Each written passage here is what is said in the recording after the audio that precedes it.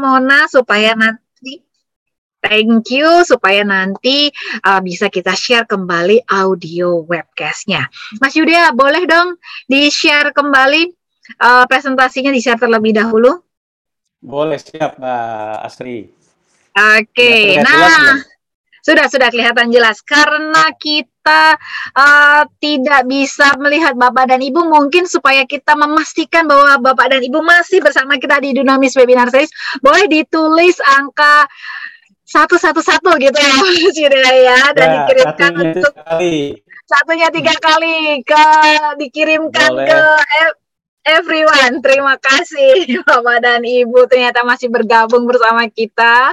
Sekali lagi saya Iya. ingatkan bila nanti ada pertanyaan, jangan lupa Anda bisa menggunakan fitur Q&A yang ada di layar Bapak dan Ibu. Dan nanti fitur chat kita manfaatkan untuk berinteraksi. Jangan lupa saat mengirimkan chat, dikirimkan to everyone.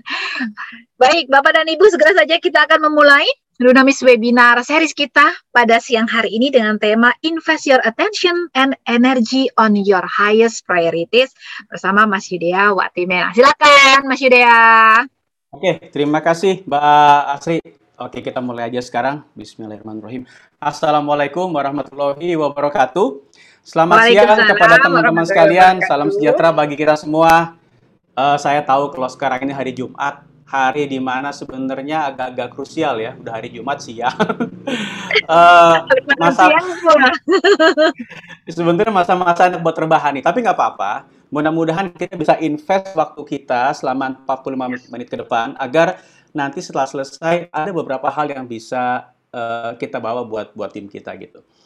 Yang kita bahas di sini kebetulan adalah tentang investasi, namun bukan uang, ya, tapi investasi yang berhubungan dengan uh, perhatian kita dan juga energi kita yang mau kita gunakan untuk bisa mencapai prioritas kita yang paling tinggi. Tetapi sayangnya ya Mbak Asri, banyak sekali orang-orang di luar sana yang ditemukan, mereka bukannya nggak mau ya, mungkin mereka nggak ngerti bagaimana caranya menginvestasikan perhatian dan energi ini, sehingga banyak dari mereka yang sakit gitu. Bahkan kalau kita bicara agak-agak serem gitu di Amerika, saya baca itu sampai 120.000 orang itu meninggal dunia karena apa namanya overburden gitu ya, terlalu kelelahan.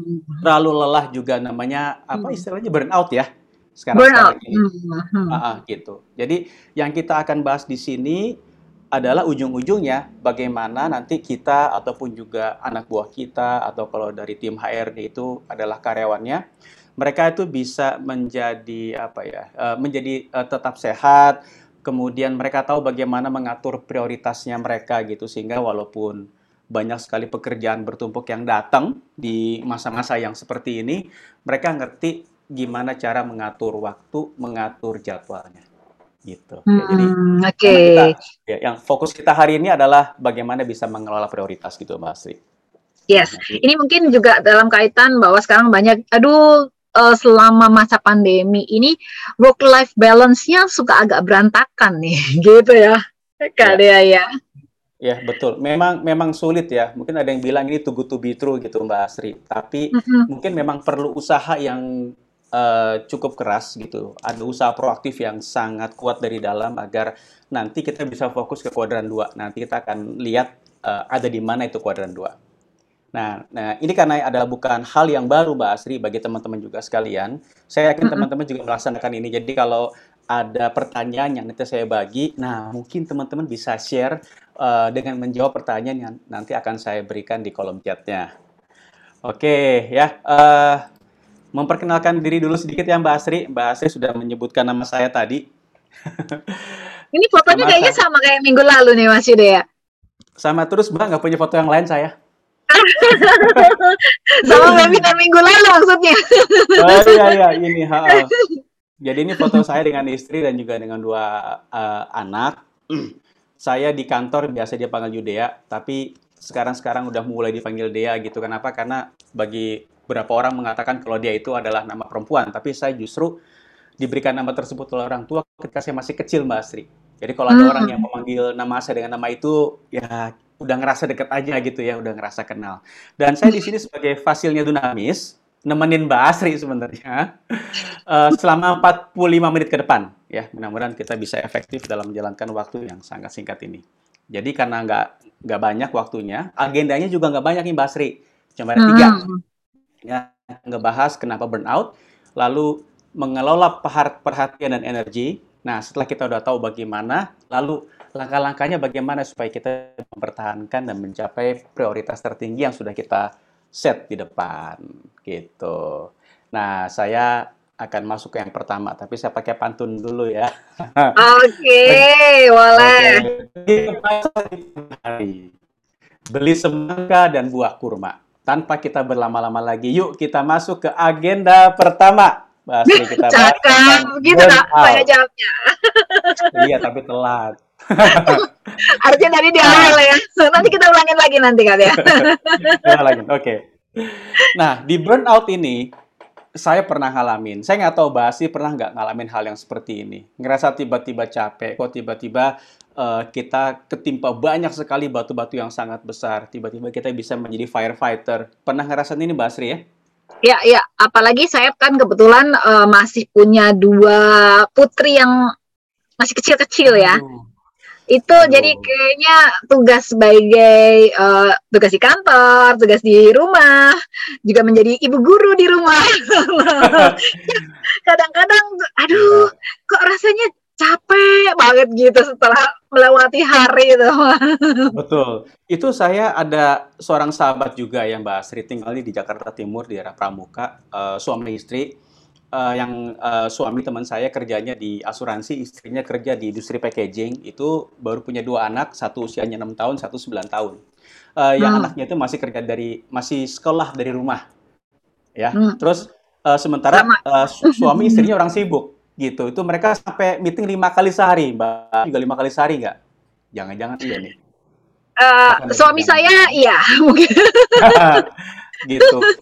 Nah, itu baru yang kelihatan ya, Mbak Asri. Belum untuk hal-hal yang nggak kelihatan. Misalnya harus ngejawab WA grup yang banyak, kemudian harus ngebalas email.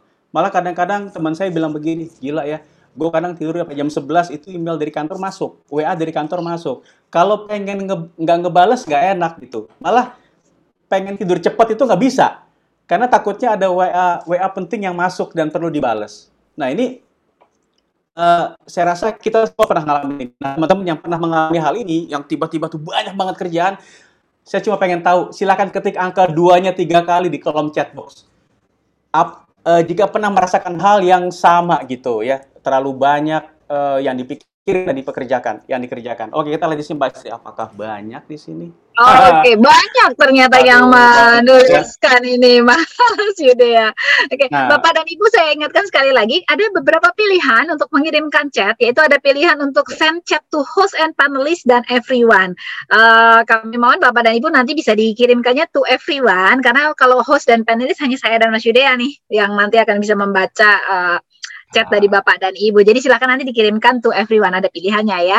Ini banyak iya, ternyata yang mengirimkan nih Mas Yuda. Ada Ibu Elvira, Pak Aris, Bu Melani, Ibu Ana, Pak ya, Leo, Bapak atau Ibu Dida, Ibu Raihani, ya, Bapak atau Ibu Febian, Ibu Sela. Wah, banyak sekali nih yang mengirimkan iya. nih Mas. Yuda. Apalagi yang bekerja di sektor esensial ya Mbak ya. Aduh, itu luar Betul. biasa tantangannya. Nah, ini memang kalau kita lihat dari riset yang kita dapatkan itu, terutama setelah masuk corona ini ya, dan WFH, secara rata-rata terjadi peningkatan jam kerja itu hampir 1 jam. Dan kemudian jumlah email yang masuk, apalagi WA yang masuk, itu juga terjadi peningkatan yang berhubungan dengan pekerjaan. Dan jumlah meetingnya itu naik, Mbak Asri. Karena kita kan nggak Hmm. membuka ya, jumlah meetingnya naik. Nah, karena kita semua pengen efisien, jumlah waktunya itu berkurang. Karena kita akan lompat ke meeting yang lain. Nah, ini berarti waktu kita untuk fokus lama-kelamaan bisa bisa buyar nih. Ini juga diperkuat oleh yang dilakukan oleh Blind. Blind ini adalah aplikasi yang berpusat di California. Aplikasi ini isinya orang-orang yang bekerja dari berbagai industri, industri. Jadi mereka sharing tentang pengalamannya, tentang review review perusahaan gitu, dan mereka juga sharing di situ. Tentunya semua dibuat secara anonimus, jadi kita nggak ngerti siapa yang share. Nah, mereka mengadakan survei di 40 perusahaan di sekian ribu pekerja. Mereka menemukan bahwa sebanyak 68% karyawan itu capek, ya, capek mental lebih dibandingkan bekerja dari kantor. Jadi di WFH ini 68% mereka mengatakan demikian. Lalu yang bekerja di kantor bilang kalau 80% itu mereka capek. Ya. Lalu jam kerja itu mereka merasa bertambah ya, sebanyak Mhm. 60%. Oh iyalah sampai jam 5 gitu kok tiba-tiba jam 8, jam 9, jam 10 itu masih dipakai buat kerja. Sementara buat keluarga juga diperlukan. Kemudian ada juga yang mengatakan bahwa jam kerja sekarang kok singkat ya, sampai jam 5 tuh nggak cukup. Wah, itu sebanyak 17%. Kemudian begitu mereka mensuruh hewan dari Amazon, mendapatkan bahwa 74% itu mengaku bahwa WFH membuat mereka lelah secara mental. Gitu ya. Sama seperti Microsoft cuma banyak aja, sementara Google dan Facebook itu mencapai 81%. Em, ini saya juga sempat baca ya, Bapak Ibu. Jadi ada CEO dari Zoom, namanya Eric Yuan. Eric Yuan itu mungkin beda sama Mbak Asri ya. Itu meetingnya sampai 19 kali sehari, Mbak. Jadi baru dimatiin pindah lagi, baru dimatiin pindah lagi gitu. Dan riset ini didukung oleh World Economic Forum gitu. Jadi setelah dilakukan riset juga dengan jumlah yang lebih banyak, mereka mendapatkan bahwa ada 3 poin yang didapat. Bahwa waktu kerjanya lebih panjang, kemudian banyak email masuk, waktu meeting itu jadi lebih singkat, udah pas, dan juga frekuensinya jadi lebih banyak. Nah, karena terlalu banyak pekerjaan yang diselesaikan, apalagi kalau WFH itu kecampur sama kerjaan rumah, sehingga garis antara pekerjaan dan personal itu kabur, Mbak Asri. Itu nggak kelihatan Hmm. sama sekali, gitu. Dan itu membuat orang itu menjadi burnout. Tiba-tiba hilang fokus, kayak saya waktu itu pernah gitu nyari kacamata sama istri, kacamata gue mana ya gitu, lah itu di kepala. Nggak ngerti karena banyak yang dikerjain, kualitas pekerjaan jadi menurun karena mencoba untuk multitasking ya, lalu waktu pengerjaan jadi molor, dan kita sebagai karyawan itu jadi rentan untuk sakit, Mbak. Karena apa Hmm. namanya? Di situ kita mempunyai kecenderungan untuk tidak menjaga tubuh kita baik dari pola makan, pola pola tidur dan lain-lain. Nah, ini kita coba lihat Mas sebenarnya kalau Mas Yude ya, ya. Ini ya Mbak ada Asri. sepertinya sinyalnya Mas Yude ya, agak ini karena suaranya agak putus-putus nih Mas Yude ya. Oke, di layar saya belum ada unstable sih, Mbak. Tapi saya punya dua Oke. provider kok. Kalau tiba-tiba down, saya Mhm. pindah ke yang satu ya. Oke, so far Oke, oke. tapi insya Terima Allah kasih. sih lancar-lancar aja, Lancar Mbak Asri. ya. Oke, terima kasih masukannya Bapak dan Ibu. Kalau memang nanti menemukan ada kendala, boleh ya nanti dituliskan di Sip. kolom chatnya lagi ya. Terima kasih. Ya, oke. Nah, kembali ke laptop ini. Jadi kalau yang namanya burnout itu bisa terjadi apabila orang itu nggak bisa ngontrol waktu dan energinya. Nah, kita lihat sebenarnya kalau menurut WHO, definisi burnout Hmm. apa ya? Nah, ini coba kita kerucut sama-sama. Jadi kalau burnout itu adalah sindrom yang dikonseptualisasikan, wah, sebagai akibat dari stres kronis di tempat kerja. Jadi ada pekerjaan, kemudian pekerjaannya bertumpuk, nggak bisa dikelola, stres, lalu akan bisa masuk ke burnout. Uh, Mbak Asri, tetapi ini Yes. uniknya begini Mbak Asri. Jadi gini, kan orang-orang tahu gitu ya, orang-orang tahu kalau kerjaannya tuh numpuk, ya, Mhm. kemudian harus dikerjain, dan kemungkinan mereka burnout itu pasti gede banget. Ada beberapa teman kita yang kemarin juga sempat apa namanya sempat sakit ya, sempat sakit kayak Mbak Asri juga sempat sakit itu kalau nggak salah karena terlalu banyak yang dikerjakan. Tetapi kok kenapa orang-orang itu masih tetap memaksakan dirinya untuk bekerja? Sebenarnya ada nggak sih motivasi-motivasi dari orang itu yang membuat mereka itu mempush dirinya sehingga karena mereka nggak ngerti caranya, akhirnya burnout terjadi. Nah, mungkin ada teman-teman yang bisa share di sini ya. Apakah ada yang mendorong seseorang sehingga mereka mau memaksakan dirinya yang menyebabkan burnout terjadi? Gitu. Ada yang Oke. bisa tulis di kolom chat silahkan. Oke, kita ajak Bapak dan Ibu untuk berpartisipasi siang hari ini. Kita gerakkan dulu jarinya supaya nggak kaku. Kira-kira Mm-mm. apa sih motivasi diri seseorang sehingga mau memaksakan dirinya yang menyebabkan burnout terjadi? Nah, Iya. silakan Bapak dan Ibu dituliskan di kolom chatnya. Kira-kira apa sih yang membuat kita bersedia atau dalam tanda kutip memaksakan diri untuk menyelesaikan semua apa yang datang pekerjaan ke kita dan tanpa kita sadari ternyata ini membuat burnout dan berakibat kurang baik nih terhadap diri kita. Menurut Bapak dan Ibu apa sih motivasinya? Nah, Betul. sudah ada yang bergabung nih Mas Ya. Yudea Oke. dari Pak Irja Pratama. Tugas dan tanggung jawab. Bapak dan Ibu, mohon maaf sebelumnya kalau nanti ternyata saya ada salah penyebutan nama, penyebutan Bapak atau Ibu. Karena kadang-kadang dari lihat dari nama suka kurang paham nih ini Ya. Bapak atau Ibu. Nanti kalau ada kesalahan mohon maaf sebelumnya. Boleh nanti tuliskan juga di kolom chatnya ya. Pak Dida, deadline yang juga semakin ketat. Dari Pak Aris, Mm-mm. target weekly as priority. Oke, Pak Darmono silahkan bergabung. Ibu Raihani pengen cepat selesai dan sesuai standar kita. Dari Bu Elvira, merasa bahwa pekerjaan adalah tanggung jawab yang harus diselesaikan sehingga kurang memperhatikan hal yang lain. Kalau dari Pak Yosef, keep the ball moving. Dari Pak Darmono, ingin memberikan yang terbaik. Pak Yosef, Pak Bapak atau Ibu, Pak Wahyu Setiadi ini menyebutkan tanggung jawab. Putri Citra Mentari, tanggung jawab pribadi ke pekerjaan. Dari Ibu Stefani, sudah janji, jadi harus ditepati. Dari Ibu Ana, target pekerjaan atau deadline.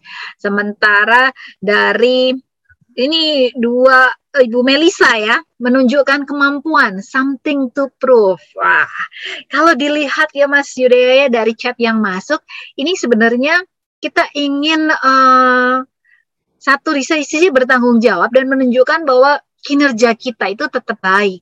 Karena itu ada tadi yang disebutkan sering kali kita mengesampingkan hal-hal yang lain. Kadang-kadang kita lupa dengan batasan tubuh dan diri kita itu seberapa kuat gitu ya Mas Yudaya ya. Iya, karena fokusnya kepecah gitu. Ini mendingan mendingan saya olahraga, apa saya menggunakan waktu olahraga itu buat nyelesain kerjaan. Jadi Betul. memang jadi memang tipis gitu.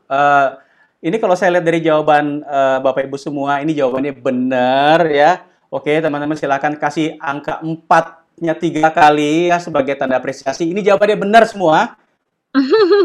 Ya, atau apa namanya, ada istilah tuh another day, another dollar katanya. Ya, pokoknya gue gini karena gue harus cari duit gitu. Ya, saya tambahin jawaban yang tadi sudah teman-teman jawab di depan ya.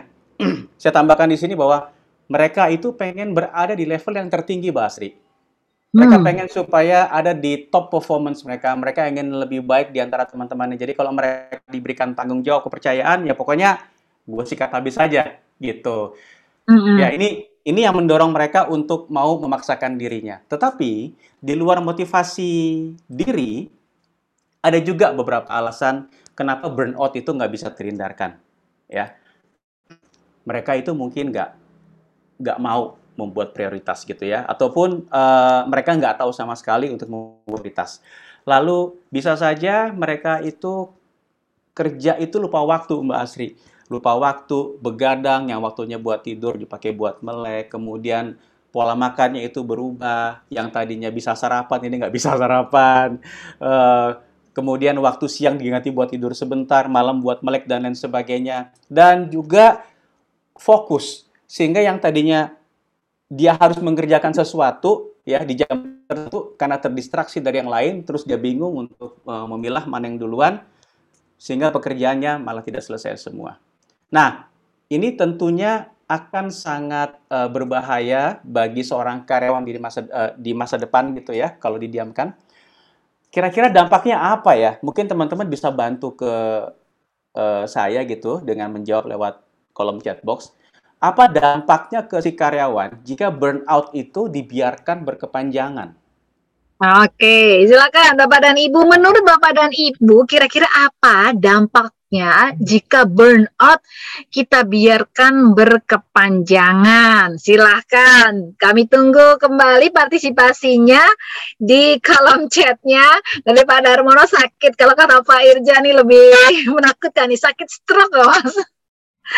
Gitu ya, kalau terlalu ini ya, dampak berkepanjangan dari burnout ini. Dari Bu Dinar staminanya menurun, Pak Dida bilang Ya, mental betul. illness, dari Pak Richard penurunan imunitas tubuh, mudah sakit, kemudian Ya, dari betul. Ibu Ika kesehatan menurun, produktivitas juga akhirnya menurun. Dari Pak Leo juga bilang performa tubuh menurun. Bu Putri Citra, stres, migrain.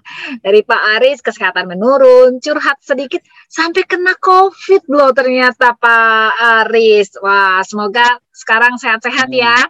Ya, Pak Aris, kemudian dari Bu Sinta jadi resign karena kecapean ya Bu Sinta ya. Dari Bu Ana ya. sakit mental dan fisik, Pak Yosef bilang family relationship at stake. Setuju saya dengan Pak Yosef nih mengenai hal ini.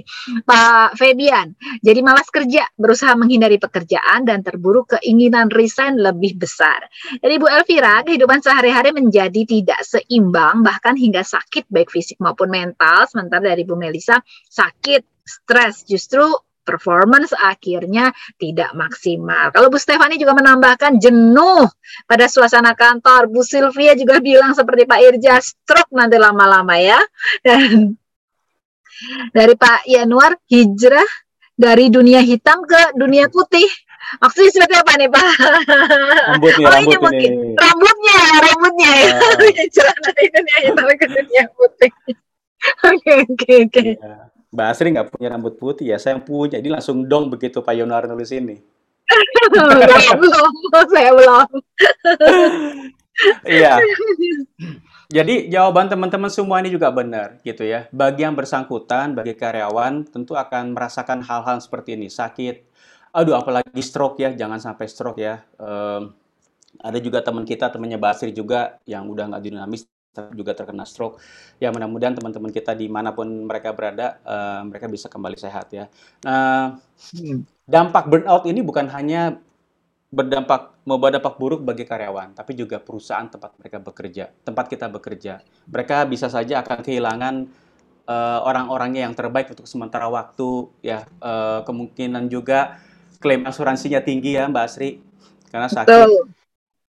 gitu. Dan yang paling parah itu kalau mereka sampai resign. Nah mungkin mungkin ini bukan bukan hanya PR-nya HR ya, gitu. Karena kan kalau HR itu apa namanya, memang berusaha untuk bisa memperhatikan kesehatan karyawannya dari waktu ke waktu. Itu udah kewajiban organisasi. Tetapi dari sisi karyawannya sendiri, mereka juga perlu tahu tuh ya bagaimana cara membangun kesadaran diri agar mereka ngerti bagaimana menjalankan prioritas dan mengatur waktu secara benar. Ya, nah ini saya tambahkan tulisan dari teman-teman yang sudah ditulis di kolom chat box.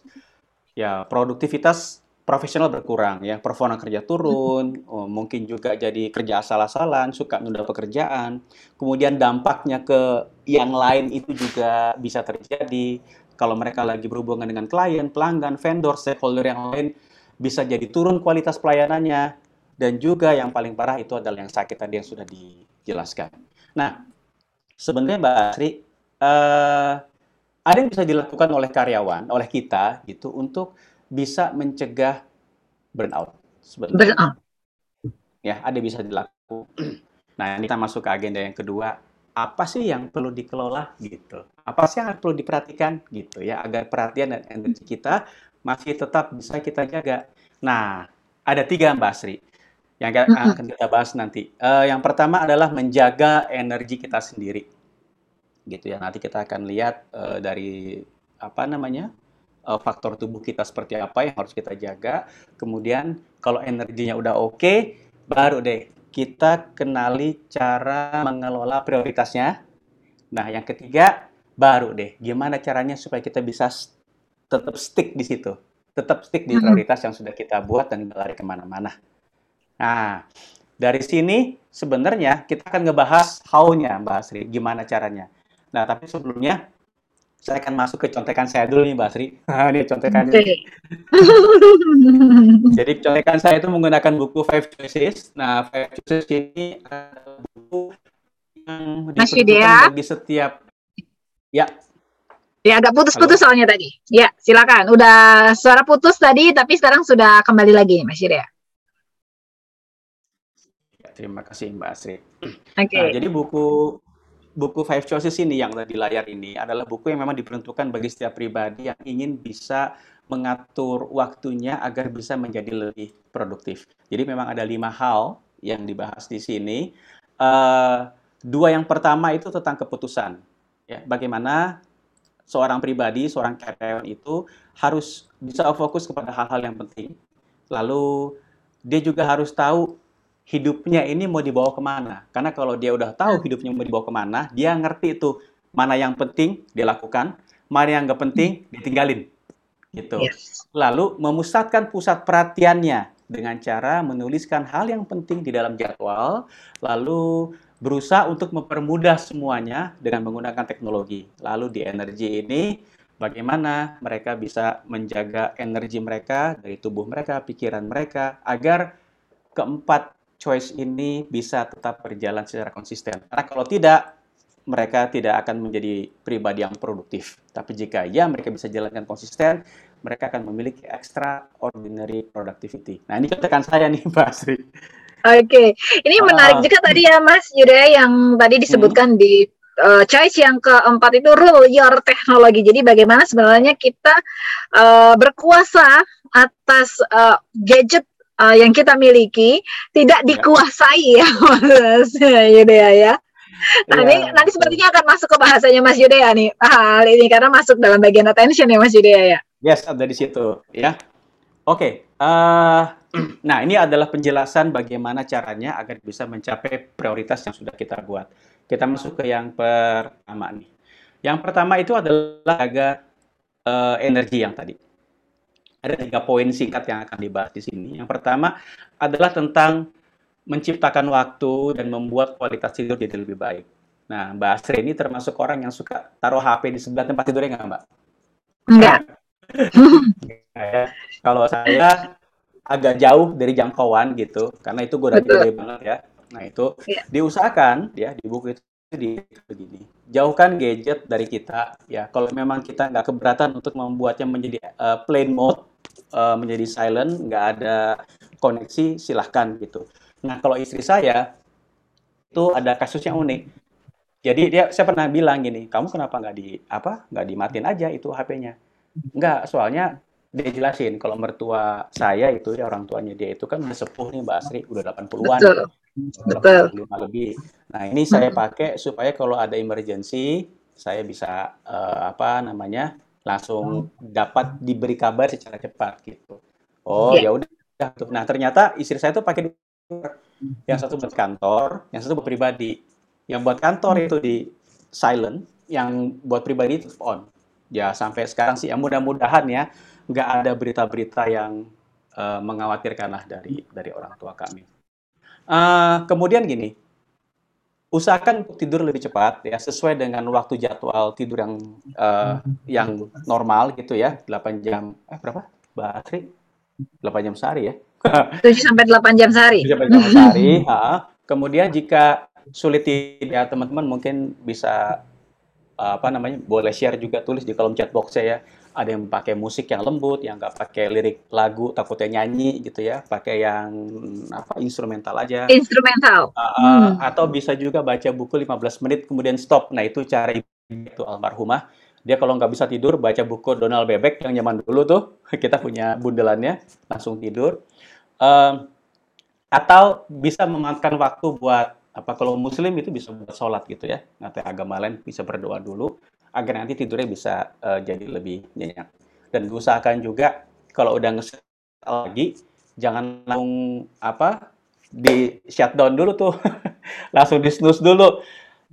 Karena ritme ritme bangunnya ini dan ritme tidurnya ini memang benar harus kita ciptakan gitu ya. Kalau memang awalnya agak sulit tidur, supaya nanti kita bisa bangun lebih awal, kita bisa melaksanakan aktivitas itu bisa jauh lebih banyak dibandingkan kita bangun agak siang.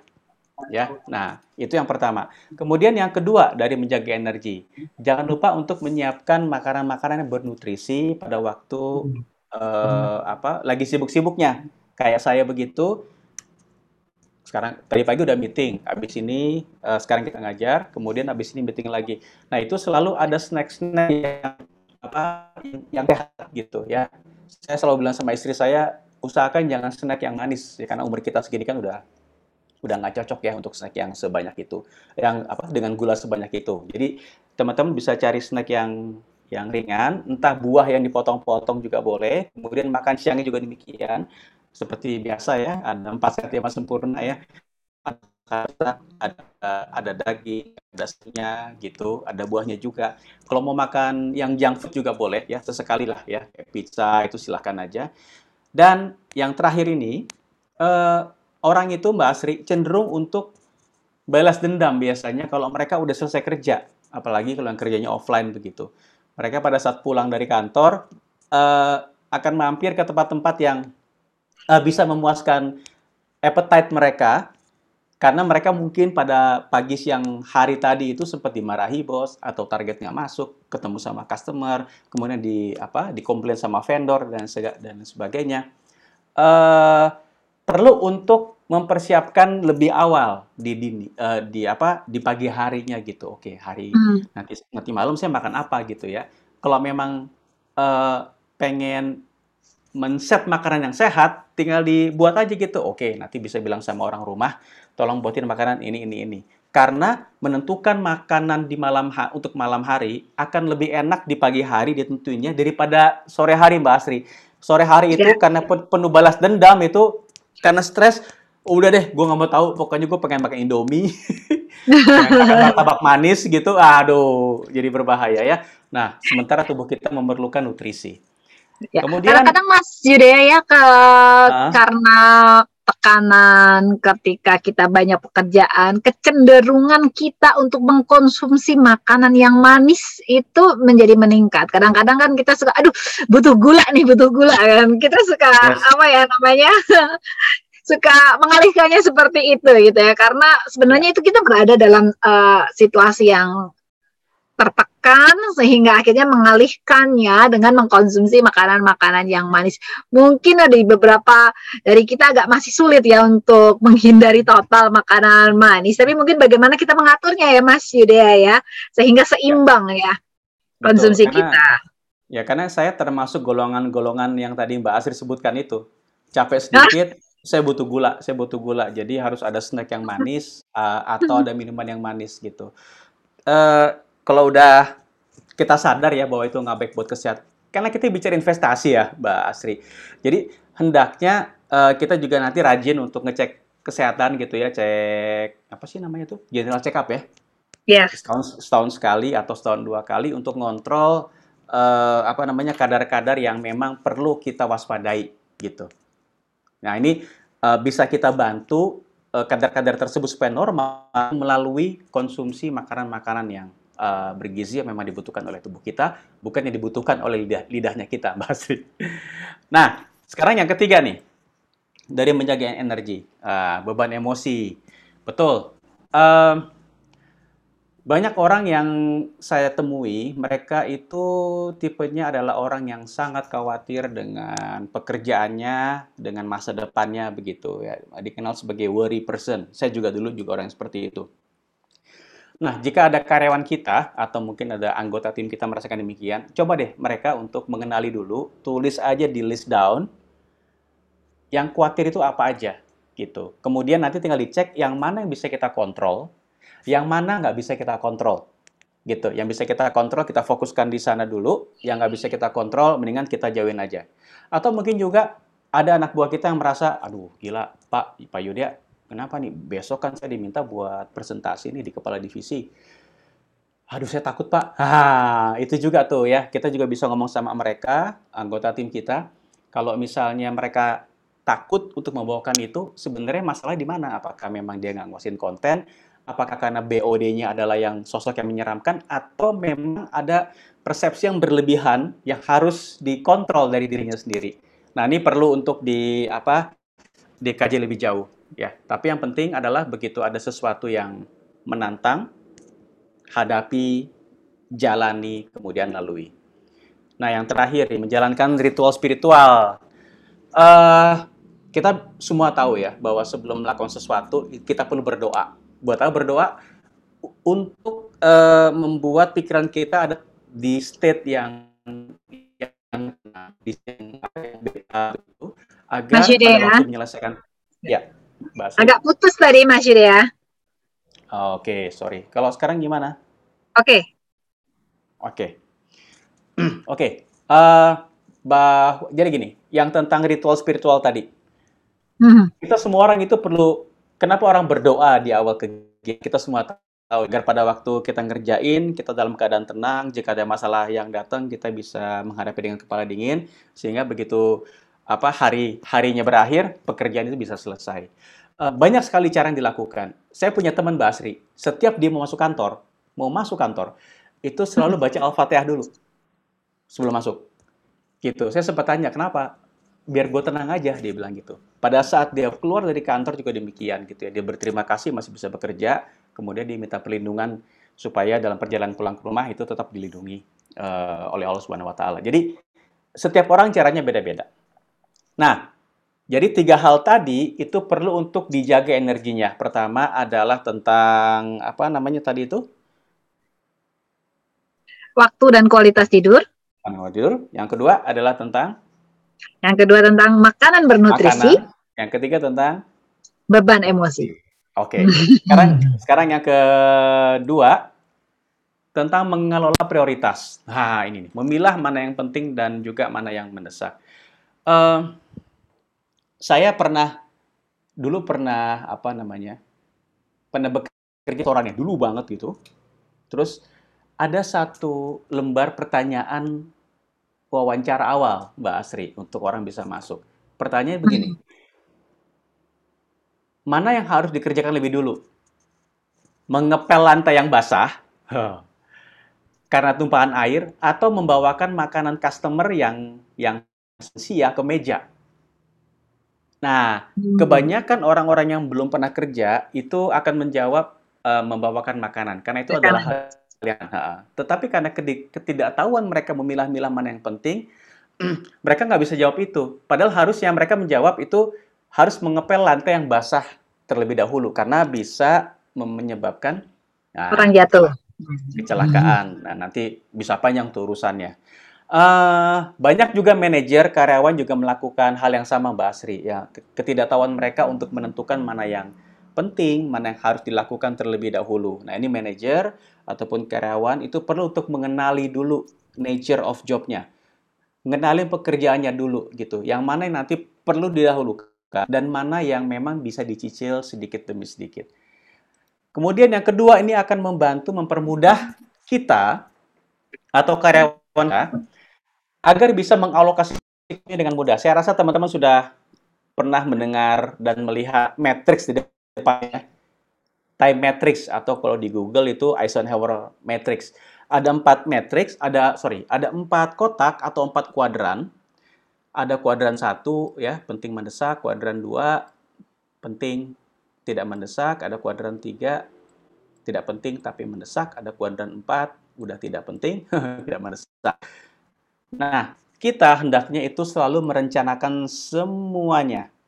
Kalau ada anak buah kita, karyawan kita merasa bahwa kok saya tiba-tiba nggak bisa ngerjain semua tugas. Nah, jangan-jangan orang itu nggak ngerti bagaimana caranya melakukan penjadwalan. Yang mana yang harus didahulukan terlebih dahulu. Ya, di sini ditulis olahraga ternyata harus dijadwal. Kemudian membuat rencana bisnis ke depan, membuat rencana anggaran, itu juga masuk ke dalam plan. Kemudian membangun hubungan dengan orang lain, menjaga hubungan juga itu termasuk ke dalam kuadran yang kedua, gitu. Nah, sementara untuk yang masuk ke dalam kuadran 1, ini adalah hal-hal yang harus dilakukan dengan segera. Ini disebut sebagai kuadran krisis. Kuadran kedua ini sepenuhnya berada dalam kontrol kita. Kuadran ke-1 ada 2 hal. Ada yang masuk ke dalam kontrol kita, ada yang nggak masuk ke dalam kontrol kita. Kalau dia nggak masuk ke dalam kontrol kita, yaitu berarti berupa titah-titah dari bos. perintah dari bos, sesuatu yang harus dikerjakan yang masuk ke kita, tapi kita nggak bisa tolak gitu ya. Misalnya ada ban kempes masuk atau ada anak kita yang sakit, itu tentu harus kita dahulukan. Ini karena nggak sepenuhnya bisa kita kontrol, lebih baik kita bisa mengontrol aja dulu apa yang bisa kita kendalikan. Ya.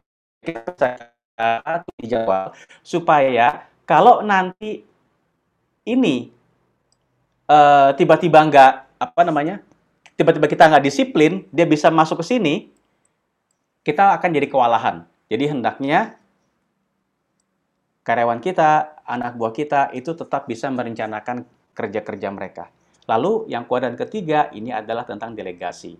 Nggak penting tapi mendesak. Banyak manajer, banyak karyawan yang merasa bahwa mendingan gue kerjain aja biar semua beres. Tetapi justru akan membuat mereka terjebak dalam tumpukan kerjaan. Hendaknya jika itu bisa Kewalahan. didelegasikan, betul. Hendaknya silakan didelegasikan. Kemudian kurangi di sini nih waktu-waktu yang memang nggak perlu ya, nonton Netflix yang lama, kemudian lihat Instagramnya itu lama, main di sosmednya lama. Nah, ini coba untuk dikurangi. Nah, tiga hal ini adalah yang bisa kita kendalikan. Yang ini ada yang bisa dikendalikan, ada yang nggak bisa. Nah, hendaknya yang apa namanya, agar energi kita tidak terkuras di sini, kita menanam di kuadran yang kedua, gitu, ya. Nah, setelah dari sini kita bisa tahu yang mana yang harus kita fokuskan, maka kita berlatih untuk berkata tidak kepada orang lain. Karena Stephen Covey sebagai penulis buku Seven Habits mengatakan begini, bahwa kehancuran dari organisasi itu adalah orang nggak bisa bilang nggak kepada orang lain. Karena ada rasa nggak enak yang muncul di sana, Mbak Asri. Jadi, Yes. jadilah bicara dengan mereka dengan sopan, sorry, gue nggak bisa bantu lo sekarang, bisa nggak nunggu gue sejam lagi, baru ntar gue bisa gue bantu. Jadi intinya bukannya nggak ngebantu, tetapi di delay sebentar, gitu, sampai nanti kita bisa punya waktu yang banyak untuk membantu dia. Karena ibaratnya seperti kita naik pesawat ya, Mbak Asri. Apa namanya? Betul. Begitu turbulens, selalu ada apa namanya masker oksigen turun. Masker Kalau keluar. misalnya kalau kita nolong orang lain, waktu nggak ada, kita pingsan. Nah, ini sama seperti itu ya, pekerjaan kita malah nanti malah nggak kelar. Nah, Mungkin sekarang juga yang bisa ketiga. ini kali ya, Mas Yudya ya. Kita bisa menanyakan bila kita dimintai bantuan, kita tanyakan terlebih dahulu kira-kira deadline-nya kapan sih dibutuhkan, Ya, seperti itu. Dan mungkin di satu sisi juga bisa kita ajak bicara bahwa saling mengingatkan bahwa next time kalau misalnya memang membutuhkan bantuan kita, ada baiknya memang di spare waktu sehingga kita masih bisa memasukkan tersebut pekerjaan tersebut ya Mas Yuda ke dalam jadwal kita kurang lebih supaya kita untuk melihat bahwa prioritasnya seberapa penting sehingga kita bisa memasukkan ke dalam jadwal kita.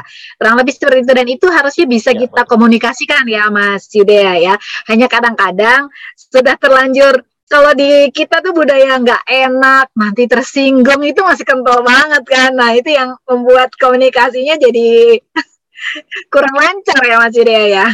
Iya, betul sekali. Dan ini juga memang perlu diketahui oleh para atasannya juga gitu ya. Apabila ada anak buah yang datang ke mereka, kemudian mereka ngebeberin, Pak, ini kan ada banyak pekerjaan nih, dari Bapak ada, dari tim yang lain juga ada, departemen yang lain juga ada. Kira-kira Bapak ada usul nggak yang bisa selesaikan yang mana yang duluan? Kalau menurut saya adalah ini gitu. Gimana? Jadi memang kita bisa minta bantuan dari atasan kita untuk bisa menentukan prioritas mana yang didahulukan gitu. Karena kita kadang-kadang nggak ngerti nih level of apa namanya tingkat kepentingannya itu sepenting apa sih Betul. gitu. Ya, terima kasih Mbak Asri. Nah, setelah kita tahu bahwa kita perlu mengelola prioritas, masukin ke kuadran 2, ya, kemudian mencoba untuk mengontrol kuadran 1, kita coba masuk ke yang ketiga. Gimana caranya supaya bisa tetap fokus di prioritas kita? Nah, supaya kita bisa stick di situ, kita bisa apa namanya? Kita bisa menstimulus diri kita jika sedang mengerjakan sebuah laporan, kita memberikan target. Misalnya ini ada laporan yang harus dibuat nih. Berapa? 1 jam. Ya udah 1 jam. Apabila 1 jam udah selesai dikejar, berhasil, kita bisa memberikan apa ya, reward ke diri kita, Mbak Asri. Ya, entah itu jalan-jalan sebentar atau kita bisa menikmati snack yang kita sukai. Nah, itu bisa kita lakukan. Nah, itu akan bisa melatih kita untuk menargetkan pekerjaan-pekerjaan kita di berikutnya sehingga kita bisa menjadi lebih banyak yang bisa kita kerjakan. Yang kedua, nah ini banyak sekali gangguan terjadi yang di sekitar kita. Nah, jika jika ini ada, kurangi notifikasi. Ini kadang-kadang bunyi-bunyian itu mengganggu, membuat kita untuk mengambil itu, ya. Notifikasi di HP, di WA, di SMS, di chat, di email, di komentar-komentar sosmed itu dinonaktifkan dulu. Kemudian kalau lagi pakai laptop, keluar aja dari aplikasi yang dipakai. Misalnya lagi pakai Word, ya udah Excel-nya tutup, PowerPoint-nya tutup, aplikasi lain tutup gitu. Kalau lagi pakai browser, browsernya dimatiin. Kalau misalnya penting, di bookmark dulu, baru dimatiin gitu ya. Terus letakkan juga apa namanya HP kita di tempat yang nggak terlihat karena kadang-kadang cahayanya itu atau getarannya tuh ganggu kita ya, dan juga meja-mejanya diatur sedemikian rupa agar kita nggak merasa rumit seperti rumitnya meja kita gitu ya. Kalau rapi, mudah-mudahan kita juga rapi. Nah, Ya. yang terakhir ini ya, tetap fokus adalah jika sudah mentok, mendingan break dulu. Olahraga aja itu perlu break loh Mbak Asri. Perlu break ya, Betul. tinju ya, kemudian apa namanya, sepak bola, bahkan kalau kita naik mobil dari Jakarta ke Surabaya juga begitu. Walaupun lewat tol harus istirahat. Kenapa? Karena istirahat bisa mengembalikan fokus gitu. Tapi sayangnya banyak orang yang masih nggak ngerti gimana break yang benar. Break yang bad, yang buruk itu adalah begitu break, mereka ngambil handphone, ngeliat Instagram, ngeliat sosmed, dan lain sebagainya, yang justru membuat mereka berpikir. Otaknya nggak berhenti untuk bekerja, gitu. Disarankan adalah break yang bagus. Mereka bisa jalan-jalan keluar, melihat apa matahari, atau ngobrol sama temannya yang lain, tapi hubungannya bukan dengan pekerjaan, mungkin dengan hobi, tentang goes, tanaman, atau masak, gitu. Itu akan bisa bantu apa namanya otak kita untuk bisa beristirahat sejenak, dan begitu kita siap buat eh, lagi, kita bisa lari lebih cepat daripada sebelumnya gitu. Nah, ini Mbak Asri, mudah-mudahan 3 hal tadi nih ya, menjaga energi, kemudian mengelola prioritas dan tetap fokus dengan prioritas, itu bisa membantu kita untuk menjaga perhatian dan juga energi kita gitu, agar kita bisa tetap fokus dengan prioritas yang tertinggi kita. Jadi menurut Lee Stevens, ini juga adalah apa namanya eh, pengarang buku dari Five Choices, dia mengatakan bahwa energi konstan itu berasal dari pola pembaruan yang berjalan secara terus-menerus gitu. Saya ingat Oke. kata apa, ada mertua saya nih ngomong gini katanya. Kalau badan kita udah kasih signal, itu berarti badan kita udah mulai capek. Langsung stop katanya. Istirahat dulu sebentar, tapi jangan kebablasan. Setelah itu baru kita siap kerja lagi ya. Jadi mudah-mudahan dengan kita bisa menginvestasikan perhatian kita dan energi kita, Mbak Asri, kita tahu nih apa yang mau kita kejar, dan kita bisa insya Allah mencapai mimpi-mimpi yang sudah kita buat untuk masa depan kita dan juga keluarga kita. Saya rasa itu aja, Mbak Asri, dari saya. Oke, terima kasih Mas Judea untuk Agak tips-tips molor yang sudah kayaknya. diberikan hari ini agar kita bisa berinvestasi pada perhatian dan energi sehingga prioritas-prioritas terpenting kita bisa kita lakukan. Bapak dan Ibu, kalau masih ada pertanyaan silahkan Anda tuliskan di fitur Q&A. Nah, Mas Yudea nanti akan menjawab pertanyaan dari Bapak dan Ibu. Tips-tips yang disampaikan oleh Mas Yudea ini praktikal sekali kan, sebenarnya mulai hari Senin atau mulai besok hari ini setelah selesai ini pun sebenarnya sudah mulai bisa kita terapkan ya Mas Ya, Yuda ya. Mungkin juga yang salah satu tadi kan Mas Yuda ada menyebutkan yang time matrix ya, mana yang penting, mana yang tidak penting, seperti itu kuadran 1, kuadran 2, kuadran 3, kuadran 4. Saya ingat sekali kalau dari buku The Five Choices itu salah satunya ya, adalah sebelum kita menutup hari, kita list down terlebih dahulu pekerjaan apa yang belum kita selesaikan untuk nanti kita kerjakan kembali di hari besok. Dan sebelum kita memulai hari, juga kita melakukan listing terlebih dahulu nih, pekerjaan apa sih yang harus kita lakukan hari ini, sehingga kita juga terjaga ya, prioritas-prioritas yang harus kita selesaikan ya, Mas Yudea ya. ya, betul, Mbak Asri. Oke, baik Bapak dan Ibu, sambil menunggu pertanyaan yang disampaikan di fitur Q&A, boleh saya share screen terlebih dahulu Mas Yuda ya? Ya, boleh Oke. silakan. Bapak dan Ibu silakan ya, kalau masih ada pertanyaan kita tunggu di fitur Q&A-nya, nanti akan dijawab oleh Mas Yudea. Sembari menunggu pertanyaan dari Bapak dan Ibu, saya juga akan meminta bantuan Bapak dan Ibu untuk memberikan feedback atas berjalannya Dunamis webinar series kita pada siang hari ini. Mohon memberikan feedback dari Bapak dan Ibu dengan scan barcode yang ada di layar, atau bisa langsung masuk ke browser ke bit.ly/webinar_130821, atau pakai shortcut dengan mengklik link yang disampaikan oleh rekan Dunamis di kolom chatnya. Karena feedback dari Bapak dan Ibu akan sangat berpengaruh nih terhadap Dunamis webinar series ke depannya. Kira-kira ada topik yang lain nggak yang ingin Bapak dan Ibu dengar? Nanti kita bisa hadirkan di Dunamis webinar series ini. Dan minggu depan Dunamis Webinar Series akan hadir khusus untuk teman-teman di dunia sales nih, karena kita akan bicara mengenai sales skills, techniques to influence decision maker. Kira-kira banyak yang bilang jualan sekarang makin susah, aduh mau ketemu decision maker susah banget. Kira-kira apa yang bisa kita lakukan ya supaya kita bisa mengatasi penghalang yang kalau ingin bertemu dengan decision maker. Nah, apa juga yang biasanya dilakukan oleh para sales top performance saat berhadapan dengan para pengambil keputusan kunci ini. Mas Satria minggu depan yang akan hadir dan akan berbagi mengenai sales skills, techniques to influence decision maker. Untuk pendaftaran silahkan langsung masuk ke websitenya Dunamis di dunamis.co.id/webinar, atau Bapak dan Ibu bisa langsung menghubungi relationship manager yang selama ini membantu Anda. Ini adalah Dunamis Public Training yang hadir di bulan Agustus 2021. Informasi lengkapnya ada di website Dunamis, atau juga bisa hubungi relationship manager yang selama ini membantu Bapak dan Ibu. Dunamis Udemy Class sudah hadir Bapak dan Ibu. Ada 2 kelas yang sudah bisa Anda ikuti. Yang pertama adalah bagaimana kita merencanakan karir, plan your career, take control your career growth. Kira-kira apa sih yang bisa kita lakukan untuk meningkatkan karir kita? Bagaimana membuat roadmap karir. Nah, dibahas nih di Dunamis Udemy Class. Untuk informasi dan mendapatkan kode referral dari program Udemy di Dunamis, Bapak dan Ibu silahkan kirimkan email ke marketing@dunamis.co.id, atau juga bisa mengirimkan chat di sini. Nanti kita akan hubungi Bapak dan Ibu untuk informasi lebih lengkapnya.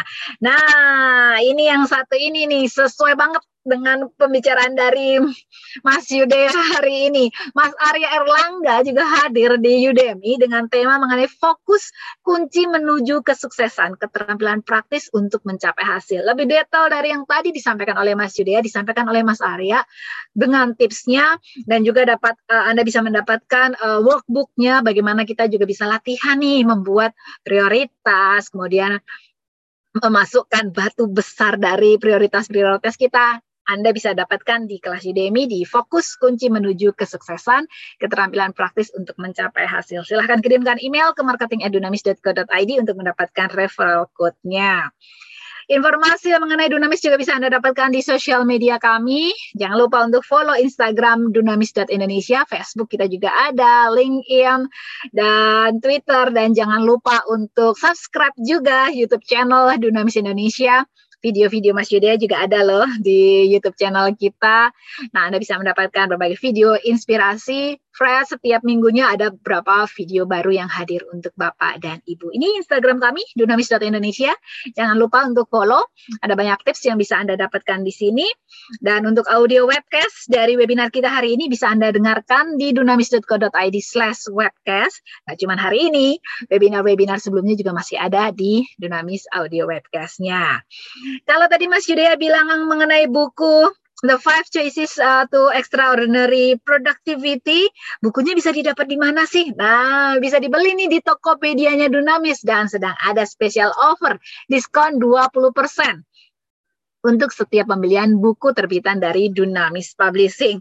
Segera manfaatkan kesempatan terbatas ini, langsung kunjungi Tokopedia Dunamis Publishing. Video baru yang ada di YouTube channel Dunamis pada minggu ini, ada Ibu Evelyn yang membedah buku The Speed of Trust. Hari ini bahasanya mengenai dampak kepercayaan. Juga ada Mas Satria Minggu depan Mas Satria akan hadir, tapi Mas Satria juga hadir berbicara mengenai berubah untuk yang tak berubah, dan juga ada tips dari Mas Teddy Prasetya bagaimana work from home yang efektif. Silahkan langsung meluncur ke YouTube channel Dunamis Indonesia untuk mendengarkan video selengkapnya. Oke, saya akan cek terlebih dahulu apakah ada pertanyaan yang masuk. Sepertinya saya cek lagi, siapa tahu ada di kolom chat. Tidak ada pertanyaan, cukup jelas. Kalau seandainya tadi ada yang sempat terlewat, Bapak dan Ibu silahkan ya, langsung didengarkan kembali audio webcastnya di website Dunamis. Dan sebelum menutup, saya sampaikan beberapa hal yang tadi sudah disampaikan juga oleh Mas Yudea. Dari survei menyebutkan 68% pekerja merasakan kelelahan mental karena work from home dibanding bekerja di kantor. Bahkan 60% pekerja merasakan jam kerja bertambah.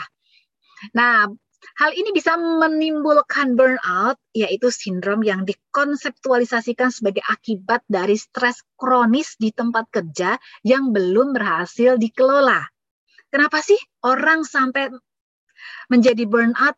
Ternyata mereka kadang-kadang ingin berada di level tertinggi dan merasa bertanggung jawab dan sangat peduli dengan pekerjaannya. Di luar faktor motivasi, beberapa alasan yang mengapa burnout ini tidak terhindarkan karena kita tidak tahu atau tidak mau membuat prioritas. Kemudian kita juga kadang terlalu ngoyo bekerja sehingga lupa waktu, pola hidup tidak teratur, dan fokus yang terdistraksi dari luar. Mas Yulia tadi menyampaikan ada beberapa hal yang bisa kita lakukan untuk mencegah burnout. Yang pertama, menjaga energi Anda. Kita lihat kembali waktu dan kualitas tidur. Jauhkan gadget, alihkan otak Anda sementara, dan jangan lupa untuk stop menekan snooze ya. Kemudian jangan lupa juga untuk makan makanan bernutrisi saat hari sibuk. Kita pilih makanan ringan yang sehat, makan siang yang sehat, dan persiapkan makanan pasca kerja sejak dari awal. Jangan lupa juga beban emosi, karena ini penting untuk menjaga energi kita. Kita perlu mengenali emosi dan hadapi pikiran terjelek serta jalankan ritual spiritual. Selain menjaga energi, kita perlu juga untuk mengelola prioritas. Kita perlu untuk memilah mana yang penting atau mendesak. Kenali mana yang penting dan jangan sampai kita kecanduan sibuk tapi tidak produktif. Jangan lupa gunakan time matrix. Kita lihat kembali apa yang bisa membuat kita berinvestasi pada waktu di kuadran 2, apa masalah-masalah di kuadran 1 yang dapat kita hindari dengan perencanaan yang lebih baik, serta apa yang dapat kita lakukan untuk mengurangi kuadran 3 dan 4. Serta jangan lupa berlatih untuk berkata tidak. Banyak cara yang bisa kita lakukan agar orang lain tidak tersinggung, dan kita perlu menyampaikan apa yang menjadi prioritas utama kita. Yang ketiga yang perlu kita lakukan supaya tidak burnout adalah tetap fokus dengan prioritas. Kita bisa membuat target waktu pekerjaan, mengenali pemicu yang ada di sekitar yang berpotensi mengganggu, serta jika sudah merasa mentok, jangan lupa untuk break terlebih dahulu.